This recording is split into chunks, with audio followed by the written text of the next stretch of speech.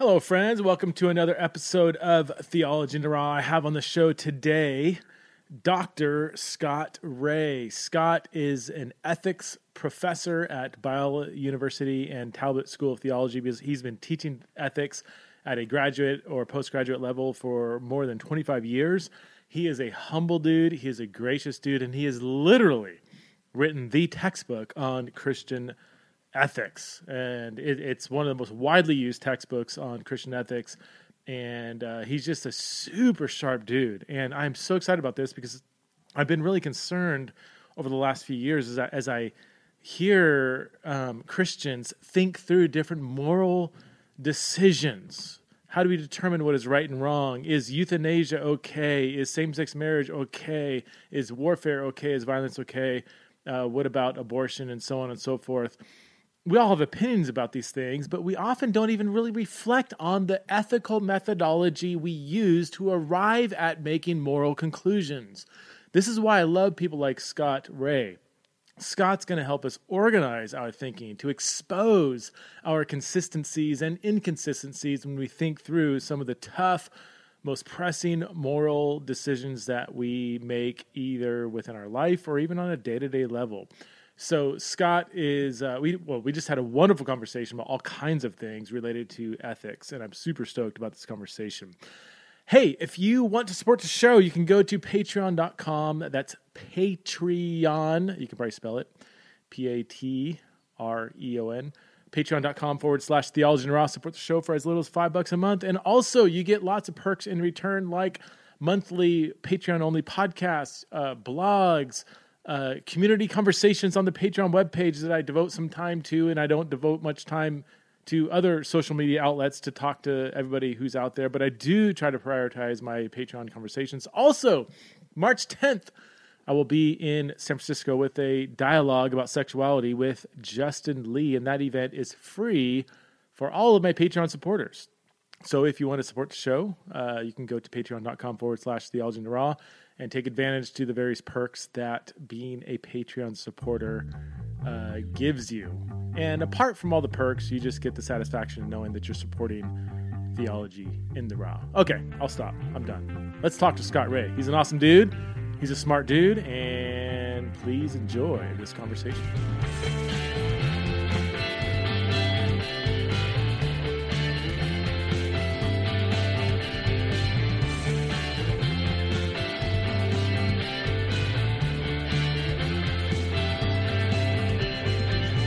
Hello, friends, and welcome to another episode of Theology in the Raw. I am here with my friend, Dr. Scott Rae. As I said in the intro, Scott is an ethics professor at Biola University and Talbot School of Theology. Thanks so much for being on the show, Scott. Sure, Preston, happy to be with you, and always happy to talk about ethics. Well, how long have you been doing ethics? Or teaching ethics? Has it been like 20 years or so? It's more like 25 to 30, actually. Wow. Gosh.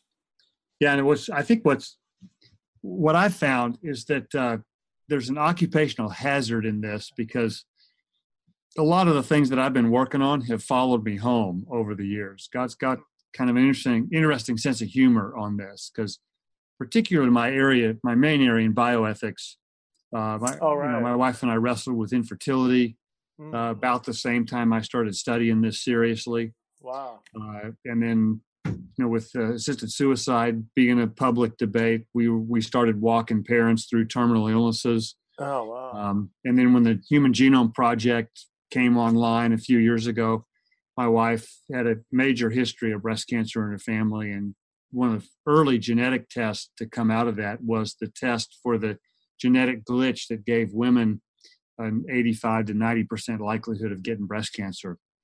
So wow. I figure I think I'm going to take up the prosperity gospel next and see if that'll follow me home. Man, that's uncanny. That's crazy, man. So yeah, a lot of these things that I have been writing about and speaking about have also been, they've been dinner table conversations and bedside discussions with my dad, and when he was terminally ill, and lots of stuff that is really, if it fits the title of your program, it's very much Theology in the Raw.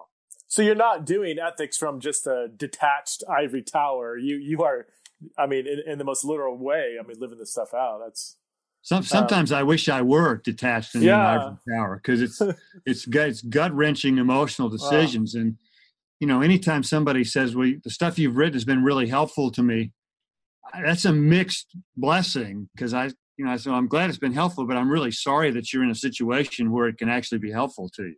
yeah.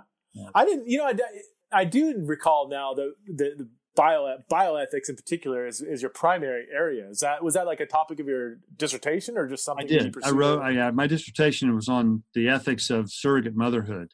Oh, wow. And this was 25, 30 years ago, when surrogacy was just getting started, and it was the stuff of TV miniseries, and all this crazy stuff was going Yeah. on. Wow. And the courts were just deciding what to do with all this. So it's really, it's really prime time to get into that discussion. It's not, I wouldn't say it's receded, but it's not quite the hot ethical topic that it was when it first, came out. What do you think? What are the number 1, 2, or 3 hot ethical topics that you see just keep coming up? Well, I think that probably number one would be issues related to sexuality, marriage, sexuality, transgender type things. Second, I would say probably not far behind are things related to immigration, refugees, asylum seekers, things like that. Third, I would say would be just the way we think about morality in general, I think has changed significantly in the last 20 years or so. How so? Can you yeah. unpack that a bit? I would love to hear. Well, Yeah.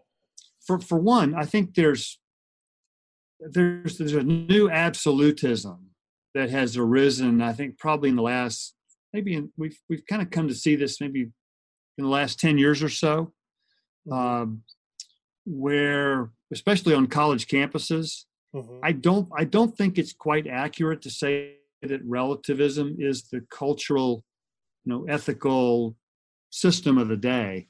I think there's a new sense of absolutism, really rigid absolutism, that's taken hold on lots of state university campuses and culture in general. Because try saying a politically incorrect thing on most state university college campuses, and you will generally not be met with tolerance and understanding and sensitivity. It is it's at times almost a brutal, rigid absolutism that has taken hold. If you cross the line on certain very politically incorrect issues. Yeah. So that I think is something new that we haven't seen all that much of until the last 10 years or so.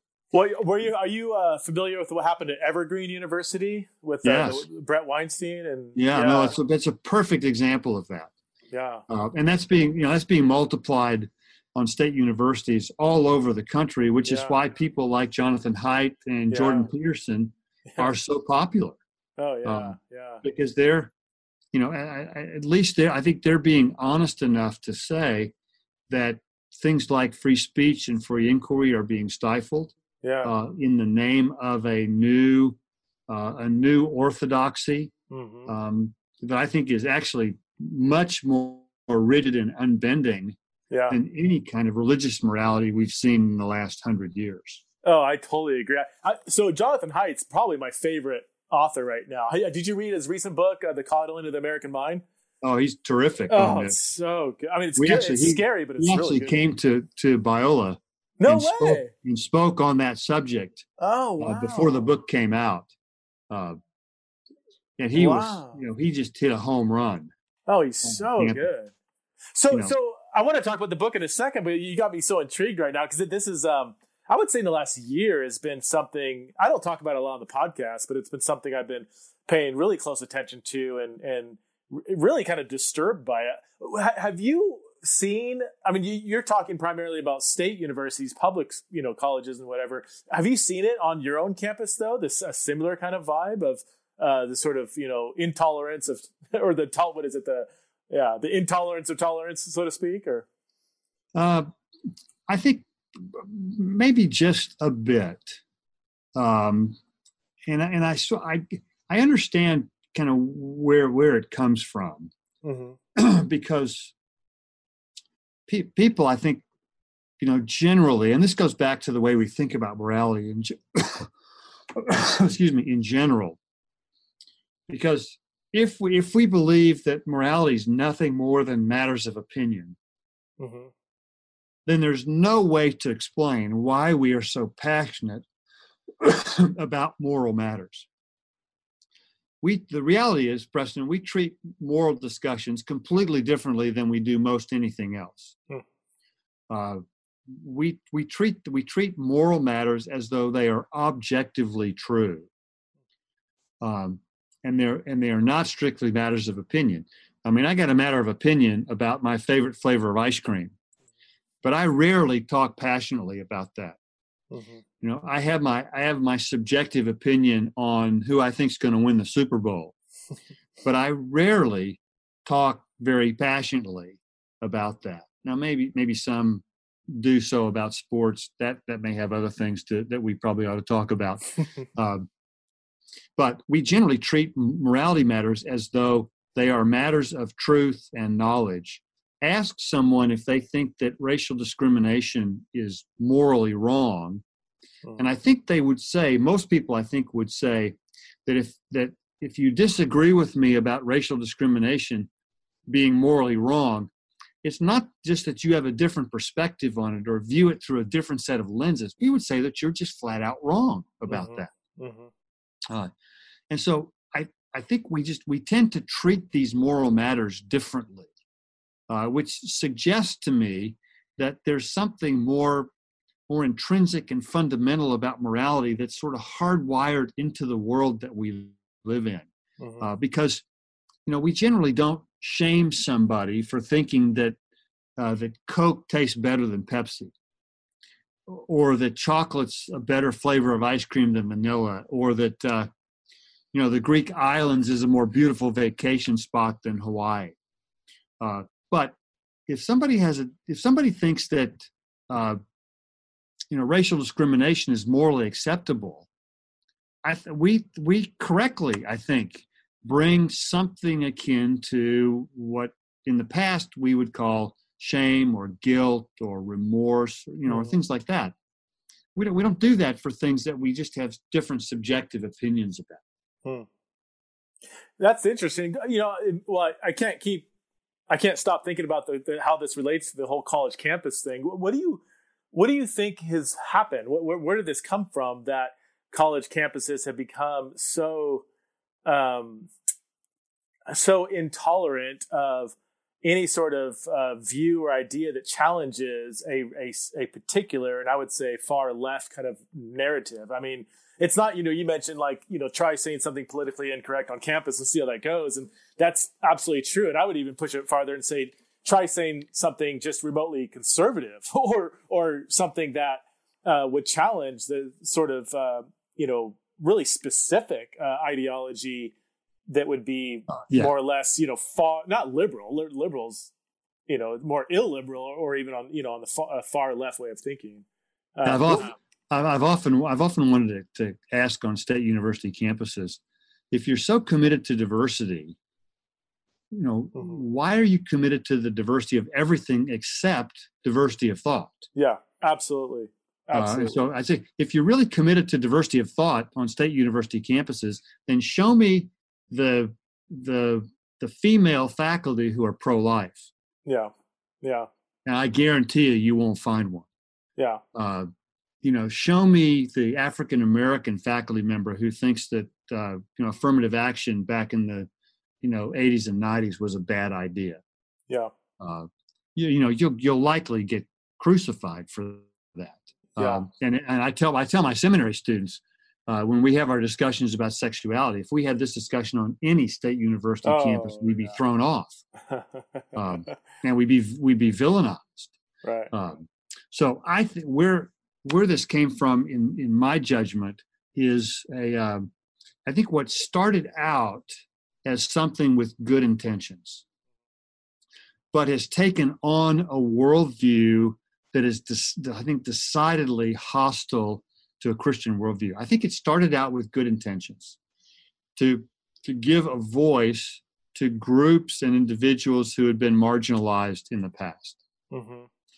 But where it's taken on its absolutism is it's adopted what I would suggest is more what I would call a neo-Marxist view of the world that sees the world almost exclusively through the lenses of oppressor and oppressed. Right. Like either you're one or the other. Either you have power. That's right.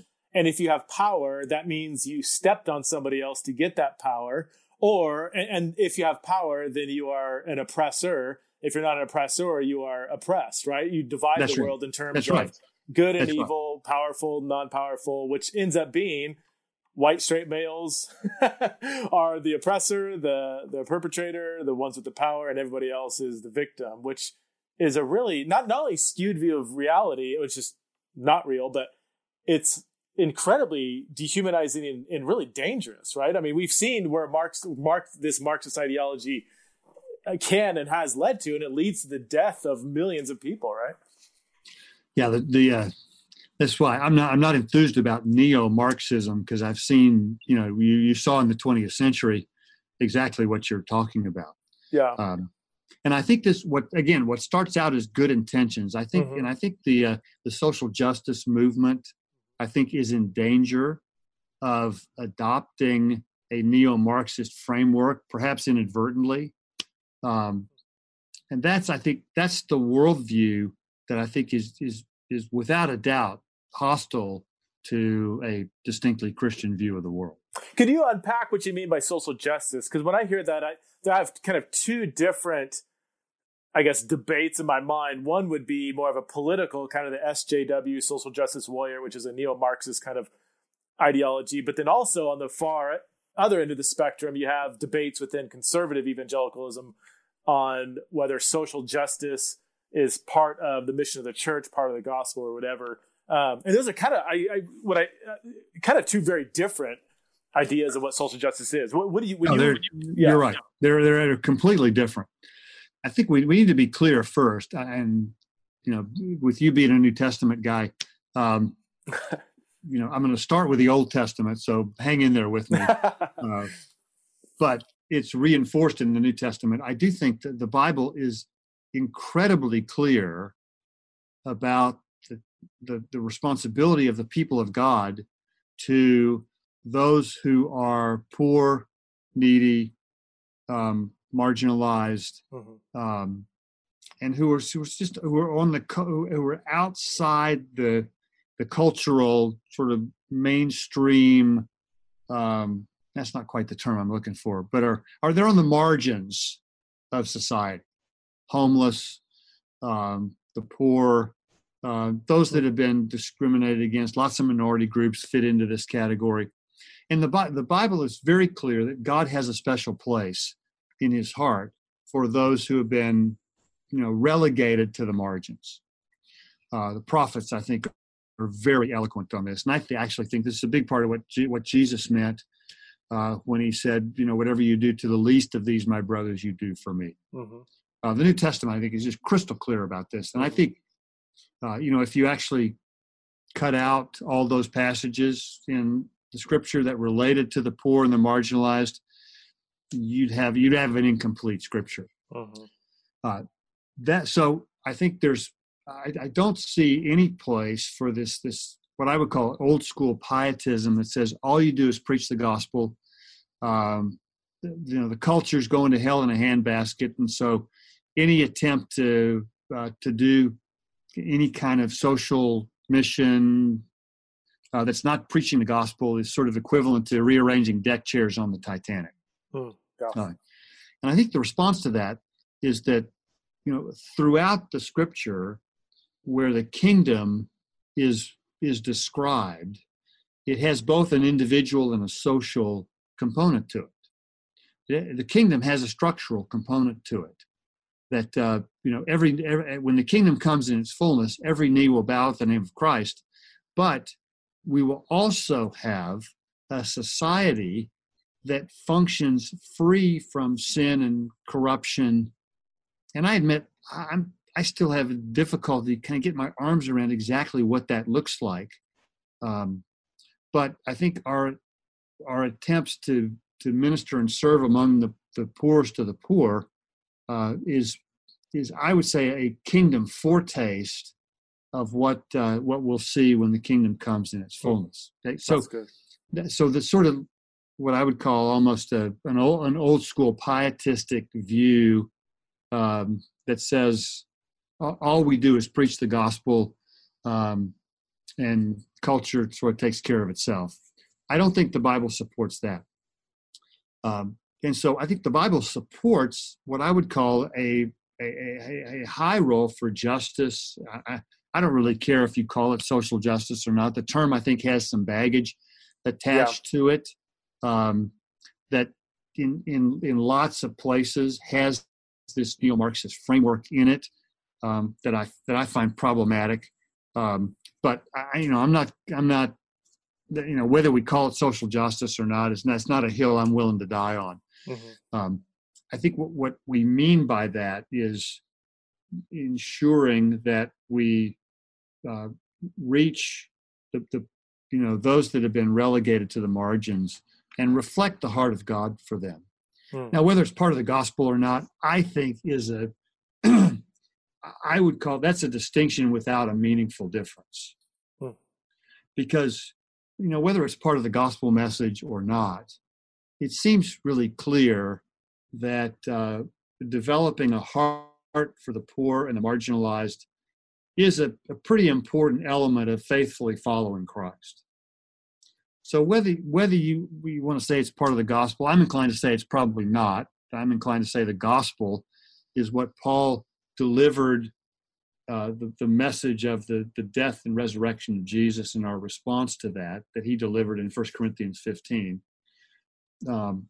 But, I don't think that gets anybody off the hook because I would say a constituent part of faithfully following Jesus is developing this tender heart and living out that heart for the poor and the marginalized. Well, that's good. That's good. I think everything you articulated there, I think would be really helpful, especially for conservative evangelical Christianity that seems really nervous about making quote social justice a bigger part of the mission of the church. I think their nervousness is that they are understanding social justice through the lens of this kind of neo-Marxist political thing going on, rather than seeing, and maybe it's a terminological thing. Maybe we need to come up with a different term. Maybe when people hear social justice, it just triggers them to think of, stuff going on in culture. But I do know folks who are basically allergic to that term.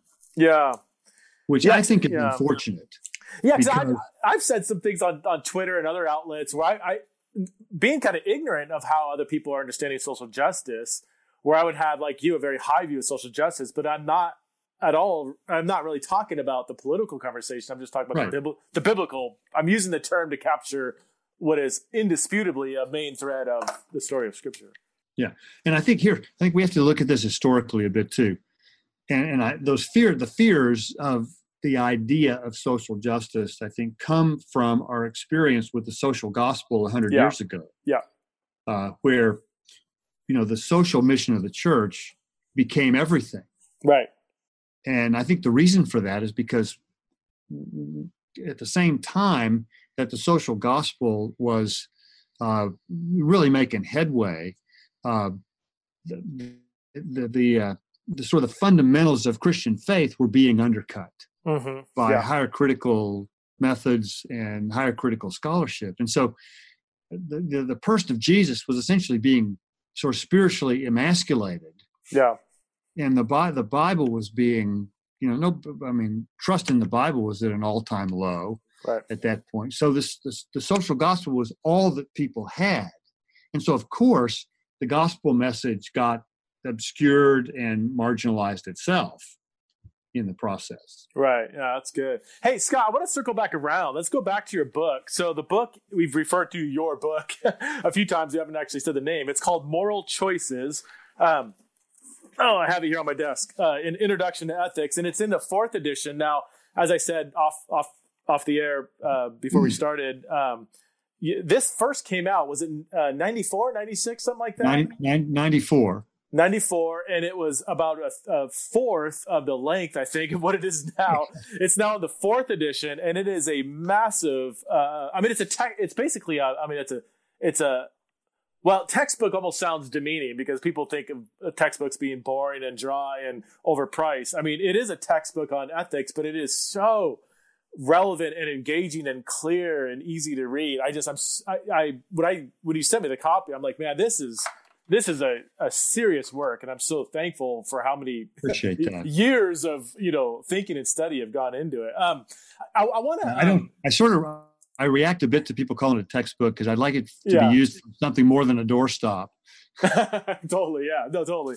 And what I love about it is you spend, several chapters talking about kind of a history of ethics and different ethical frameworks. But then you go in, a bulk of the book is talking about immigration and warfare and sexuality and gender and bioethics and all these things. So you actually the bulk of the book, right, is, you're tackling head on the hot button issues of the day and using the framework that you discussed to think through it.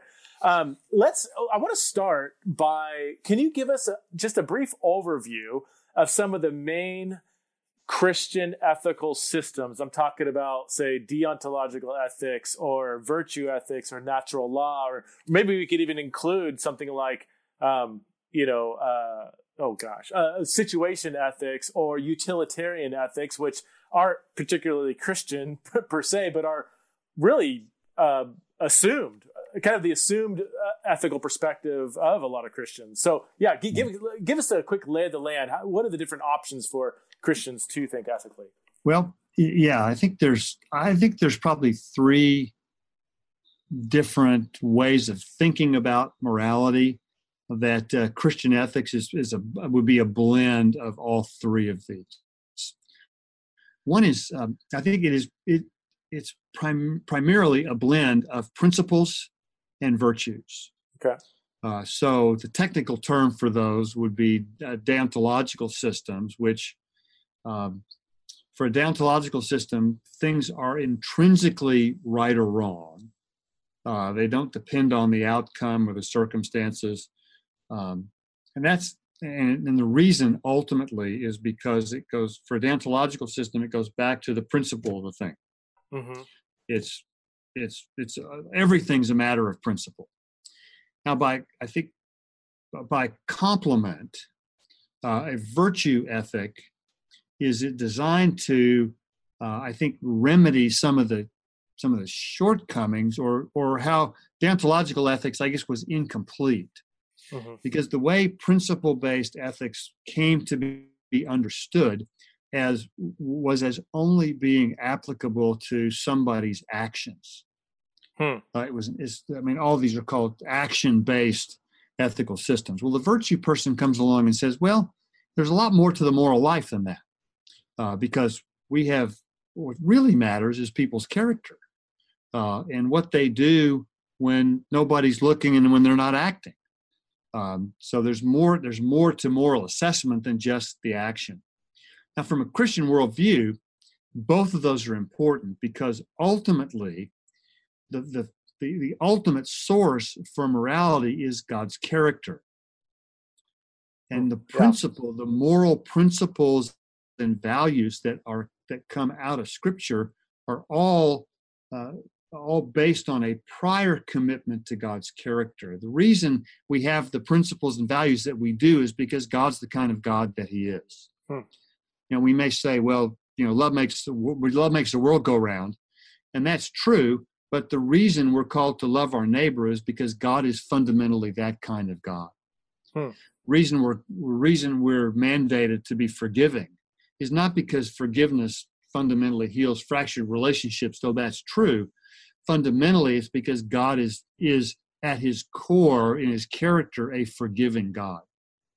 So we have the virtues or God's character is the ultimate source for morality, from which our principles and moral values fall out of those. Now, the natural law tradition is more how those things get communicated and how those are revealed to the average person.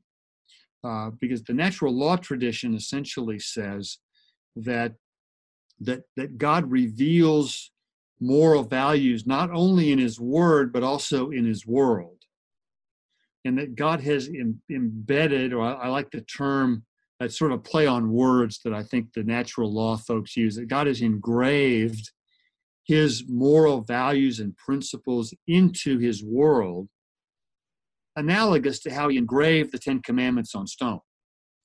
And they, if you look, take Proverbs, many of the Proverbs, for example, are I think are great examples of this. And what I think is so remarkable about those is that most of the biblical Proverbs are not original. Yeah.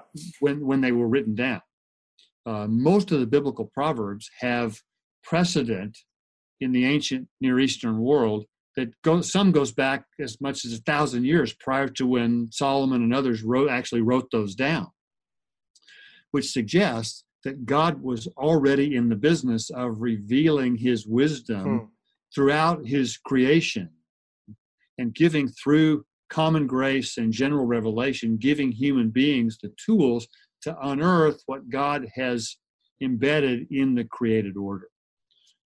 Now, I think, obviously, Scripture, I think, is primary because it's clearer.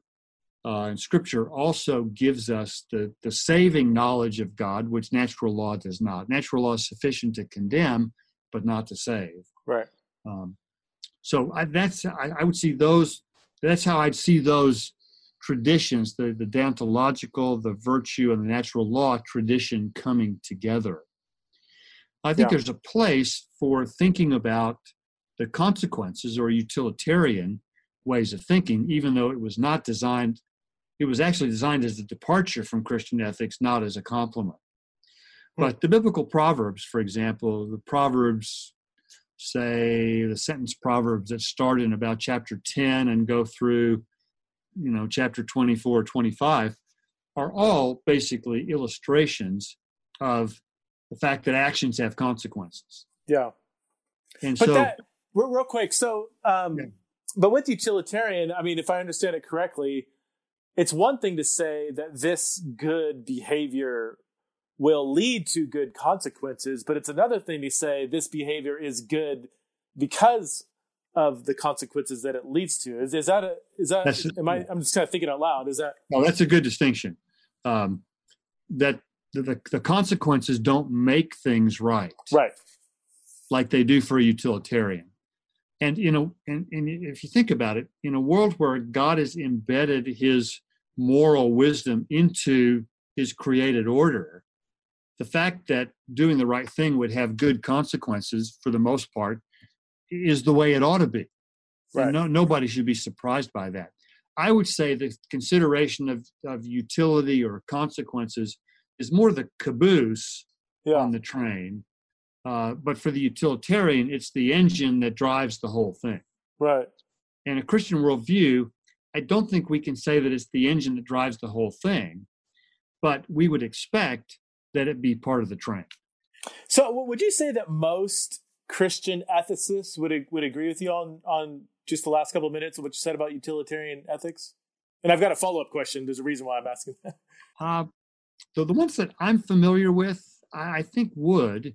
I don't know of anybody off the top of my head who's, a serious scholar in Christian ethics who would say that utilitarianism as a standalone ethical theory is sufficient and fully reflects biblical teaching. So, okay, so I'm going to follow that up with a few questions related to sexuality. I'm luring you in, and I know you and I are on the same page on so many levels on this conversation. But one argument that I feel the hook going in my cheek. Well, one argument that I've been wrestling with, it's a powerful argument because I think it hits people, it touches their hearts, but I think ethically and logically, it's just pretty bankrupt. but yet it's so incredibly popular. It might be the most popular argument for affirming same-sex relationships or same-sex marriage in the church. And it's what I call the harm argument. And you're probably familiar with it. It goes something like this, that, because the traditional or historically Christian sexual ethic is harmful toward gay people, towards LGBTQ people, therefore it can't be good. Now, I have no doubt. In fact, part of my life commitment is reducing and addressing and confronting the harm that Christians have done and do and are doing toward LGBT people. So no doubt in my mind that some Christians, and in the past, probably many Christians, have harmed gay people. I have no doubt also that those same Christians that may have harmed gay people also hold to a traditional sexual ethic. Okay, so those 2 points I totally agree with. But does that mean, I guess the crux of the argument is it the traditional Christian view that marriage is between a man and woman? Is it that particular view that's causing the harm? It's one thing to show correlation. It's quite another to try to prove causation. But even if all of that was true, I mean, first of all, it's pretty subjective. I think it's hard how would you actually prove that it's actually the traditional view of marriage that is forcing or causing Christians to harm gay people? But even if we agree with all of that, that still does feel like a utilitarian ethic. You're determining the good of something based on the results of the opposite view. So would you, based on everything I said, if I'm representing the argument correctly, wouldn't that be utilitarian, an argument that is based on a utilitarian way of thinking, which isn't a particularly Christian way of doing ethics? I think it's probably fair to say that argument smuggles in a utilitarian view of morality, because there are other things to be considered. For one, I mean, I think you do have to, if you're going to make a utilitarian argument, correlation's not good enough. Right. You have to show causation for that, and I think you could probably actually turn the utilitarian argument on its head, and say, lots of people have actually been harmed by accepting this affirming view of sexuality. I think the harm that has come in general to people as a result of the overall sexual revolution from the 60s is impossible to ignore. Right. And that goes a lot wider than the same-sex discussion. That has to do with the divorce culture, the contraception revolution, and the same-sex discussion. So, but I think the question, I think, Preston, you're getting at is why should we view, why should the argument from the outcome automatically be the trump card? Right.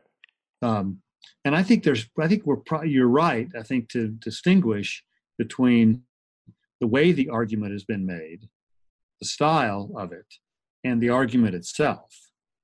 And I think that, we've got to own, our part in this in the past.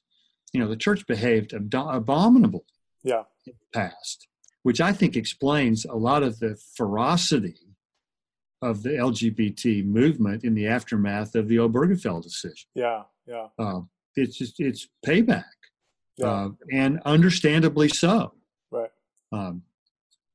But I think, we need to be careful. I think that we don't, smuggle in a system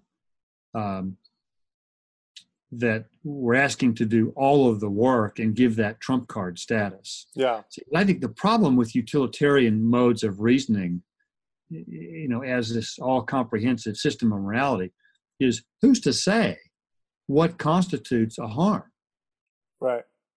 I mean, you're begging the question on that, and I would say that for a utilitarian system to actually work, there's a prior commitment to certain principles that tell you that certain things are harmful. I mean, who's to tell the Muslim family who ritually circumcises their daughter that she's been harmed? Right. Yeah. I mean, I mean, on what basis are these things harms and benefits? And you usually can't say that without some sort of prior commitment to principles or virtues. Well, it seems to kind of collapse, things like pain or suffering or hardship and harm all under a large umbrella of quote unquote harm. And yeah, and then you can kind of, but I wonder if also what's feeding that is the modern just passion to pursue pleasure and comfort. And, where, especially in American or Western society, especially in a wealthy elite society, any form of kind of suffering or hardship is viewed as not just bad, but in kind of intrinsically evil almost. No, it's viewed as immoral. Immoral, and yeah. That's the old school utilitarianism of Jeremy Bentham, who calculated utility in terms specifically of pain and pleasure. Really? And that's what's come back today. Although he viewed it a little bit differently. He viewed it through the lenses of basically a social consensus at that time about what constituted legitimate pains and pleasures. Okay. Which we've lost all of that today. Today, what it's become translated as, I would say, is more of an old school hedonism. That the satisfaction of my desires makes something morally right and therefore worth pursuing. But I suspect it's probably a good thing our wives aren't listening to this at the moment. But if I did everything according to my desires, I don't know about you, but I would certainly be polygamous. And it seems to me most of Christian ethics is designed to put limits and boundaries on our desires, not to give full fruition to them. Well, that also plays into another popular argument, the argument from orientation, that if somebody has a quote unquote sexual orientation a particular way, that therefore justifies the behavior that might spring from that orientation. Now, I think sometimes, well, first of all, I think that we don't understand what we even mean when we say sexual orientation. I think that whole concept is way more complicated than people make it out to be. But a sexual orientation is just a modern way of talking about a sexual desire. Now we can say, is it innate? Is it biological? Is it changeable? Whatever. But really at the end of the day, it's justifying a behavior based on the desire from which that behavior springs. But that's even more distant from a Christian way of thinking than even a utilitarian. It's completely foreign. Yeah. To Christian. I mean, I look at the teaching of Jesus where it talks about, deny yourself, take up your cross and follow me. And it seems to me that on the list of priorities that are important to Jesus, the satisfaction of my desires is pretty far down the list. Right.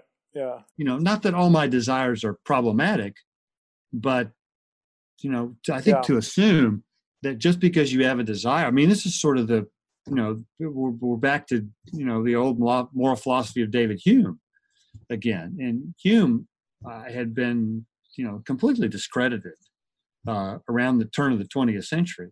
Yet he's finding quite a resurrection at the popular level. I don't think David Hume ever envisioned himself being this popular. So here's I'm just old school enough. I just turned 43 a couple of days ago. So I have I kind of have one foot in the millennial generation, and I've been teaching college like you have for years. And so I understand the way people think who are, between 40 and 20, but I also very much understand, the boomers ahead of me, and how do you explain it's one thing to say that society adopts a utilitarian or situation ethics or is pursuing pleasure at all costs, and that's kind of a good in and of itself. But it seems like the church has largely adopted this way of of moral reasoning, and maybe not explicitly, but it's just kind of absorbed it. It just seems so clear when you read scripture, just like what you said, that satisfying our desires is not the rhythm of New Testament ethical thinking, and yet it seems to be kind of the default for so many people, even inside the church. Is that? I mean, that might be an overstatement, but are you when you talk in class and as you talk to young people and stuff? I mean, does the light switch on pretty clearly, or do you still get pushback for even some of the things you've been saying the last few minutes? Well, I think what happens with my seminary students, a lot of whom are youth pastors and college pastors, is I think they recognize that I'm right biblically, Mm-hmm. but they don't have any idea how to put this into practice and still attract high school and college students to their ministry. Wow. Okay. And so what we've tried to suggest is that, what Barna and others tell us is that, the keep me entertained thing among high school and college students is really old school. Yeah. And what high school students want more than anything else is for somebody to answer their questions. Yeah. And to recognize that they're asking hard questions that we need to be answering. I think there are lots of churches that are exceptions to this. Sure. But I think in general, I think we are promoting a relatively superficial faith that, I think has done really well at getting people out and serving and, putting shoe leather on a big part of their faith, but has not been so good at really answering tough questions. One of the things, Preston, you'll be encouraged with this, I think, that I'm very encouraged about is our program in philosophy and in apologetics here at Biola has started to put more and more of an emphasis on women in apologetics. Yeah. Because we recognize that it's moms who spend in large part, not entirely, but moms spend a lot of these formative years with their kids. And it's moms that need the tools for apologetics to answer a lot of these tough questions that their kids are asking. And so we're seeing a new generation of women, really take on the commitment to doing really good, serious theology and apologetics in service of their kids. And I think that I'd like to see our churches do a little more of that. I couldn't agree more. I have 4 kids, 15, 13, 11, and 9. And they ask such deep questions, and people say, oh, well, that's because they grew up in your household and whatever. Like, I rarely sit around and read theology books to my kids or whatever. Like, our environment is actually not naturally very intellectual. So I don't think it's just because they grew up in my household and I'm an intellect. They're kids. They're teenagers that have really hard questions about a lot of different things, and they don't want to know just what to believe. They want to know why I'm supposed to believe this. And I could not agree more. I think that I think our youth groups and junior high groups and high school groups and so on, and college groups, whatever, should be just bombarded with intellectually rigorous and clear and compelling conversations. And I know it's the stereotype, but it is for a reason that's not the typical way in which youth groups are run. I think with people like Kara Powell and even Barna and others that I'm seeing a change in that, though. There is kind of have you seen this? It seems like there is a real intentional and really helpful rethinking of, youth ministry and just youth in general in the church these days. It seems like we're kind of at a crossroads. Have you recognized that? Or I've seen, some of my students tell me that they're intentionally going smaller and deeper. Yeah, man, that's great. Which I think is terrific. Yeah. And I guess the thing that I think was off-putting to my own kids, because they grew up in a high school group, and what they saw is, and maybe this is unique to this particular place, but what they saw is that the people who were most serious about their faith were the ones who were rigid and legalistic. Mm-hmm. And the other half were the ones who were, in church on Sunday, but out, sort of big time in the party scene Mm-hmm. the rest of the week.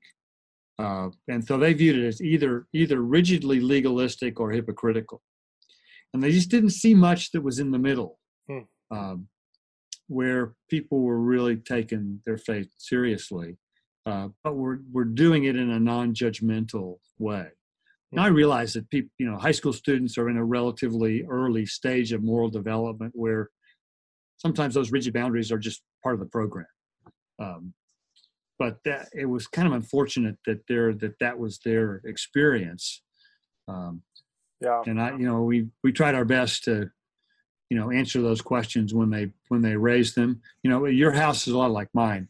We spend a lot of time watching and playing sports together, not reading theology. But a lot of those questions come out, when we're having dinner after the hoop game. Right. So part of it, I think, is just for parents. It's just like being friends with your non-believing neighbors. You're just around, you're there, you're in their lives, and you respond when these things come up. It's in the air.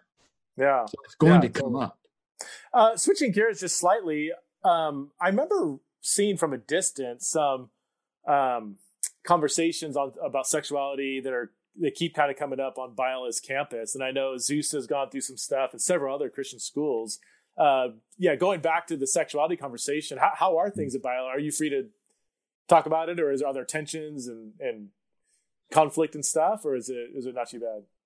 I think we're in a little different place, I think, than some other places, because we have a really clear theological distinctive on marriage and sexuality. That's part of what every faculty member signs on to. And that's part of the filter that we use in screening and recruiting faculty. And our president has said all along, they said, if you're waiting for our view of marriage and sexuality to change, it's not going to. And our board of trustees has been very clear that our view of marriage and sexuality is not going to change on their watch, sort of regardless of what the external forces bring to us. We've been we're like a lot of Christian colleges in California, we're in the sights of the legislature. That lots of folks in the legislature think we ought to be out of business, right? Because of our views on marriage. We're asking simply to be left alone to live out our deepest convictions as we see fit, and so far we're still able to do that. I suspect we have students on campus who are wrestling with their sexual orientation or their sexual attraction. We have a place where we're trying to walk a really fine line, which we want to be supportive to those students who are wrestling with their sexual attraction, but who want to do it in the context of taking their faith seriously. Right. So we want to provide that kind of support while at the same time not affirming, the LGBT agenda. Right. So, maintaining, fidelity to our convictions about marriage and sexuality, while at the same time being pastoral toward folks who are wrestling with their sexual attraction. Not always an easy thing to do. No, not at all. But yeah, the stuff I've read on your website is fantastic. I mean, and you have lots of people there who are, like yourself and Sean and several others that have thought through this, very in-depthly and very pastorally. So, but yeah, the wording and documents and stuff you guys have are fantastic. Was there like kind of an underground LGBT group on campus a while back that was trying to, or was that just kind of over? I mean, I think every campus probably has some underground LGBT group these days, but was that not a big deal? Well, I would, I don't think that was a major thing. Okay. I wouldn't surprise me if we had students who are waiting for our theological distinctive on marriage and sexuality to change and hoping it would change. But I think for a lot of students, I think they're taking their faith seriously. They want to grow in their faith.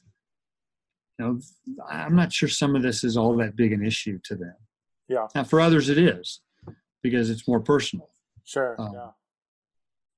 But I'm actually a lot more interested in talking about things like the biblical authority and the resurrection of Jesus, and our service to the poor, and things like that. The sexuality is not going to go away because it's culturally in the air. Right.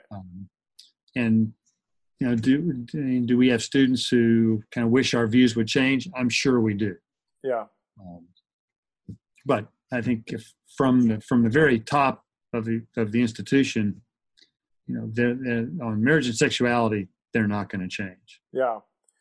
We're getting close to an hour here, but one more quick question regarding bioethics. So, is euthanasia is becoming a hot topic recently? Am I reading the Times correctly? Is that coming up more and more now?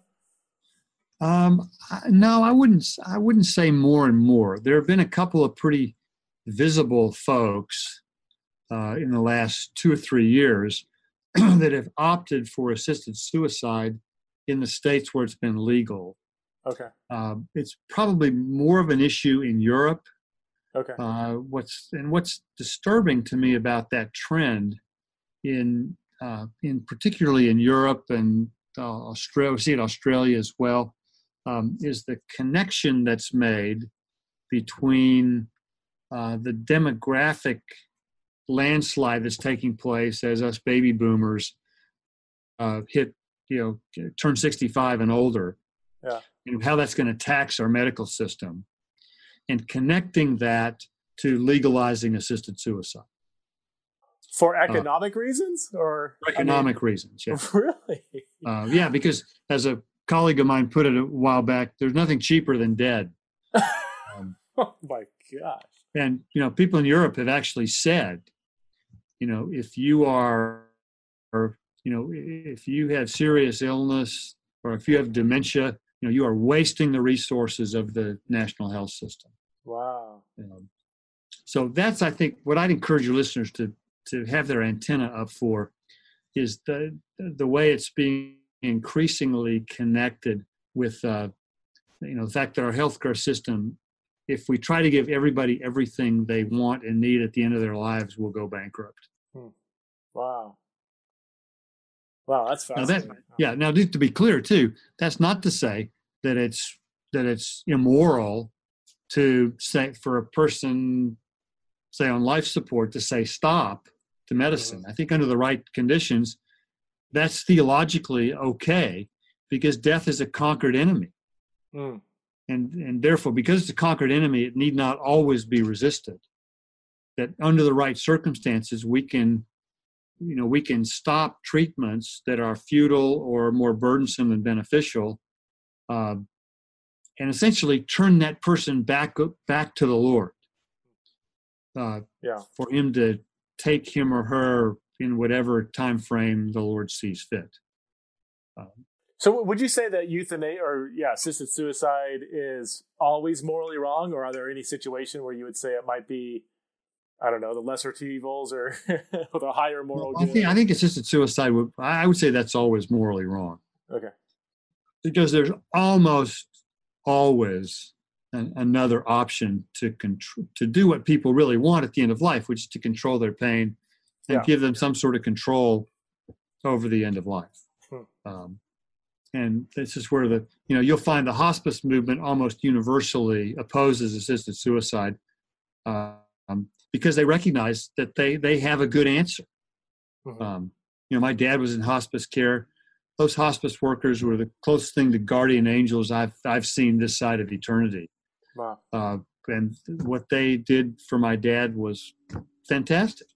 And he never thought about assisted suicide, not because he's a believer, but because he was so well cared for in hospice.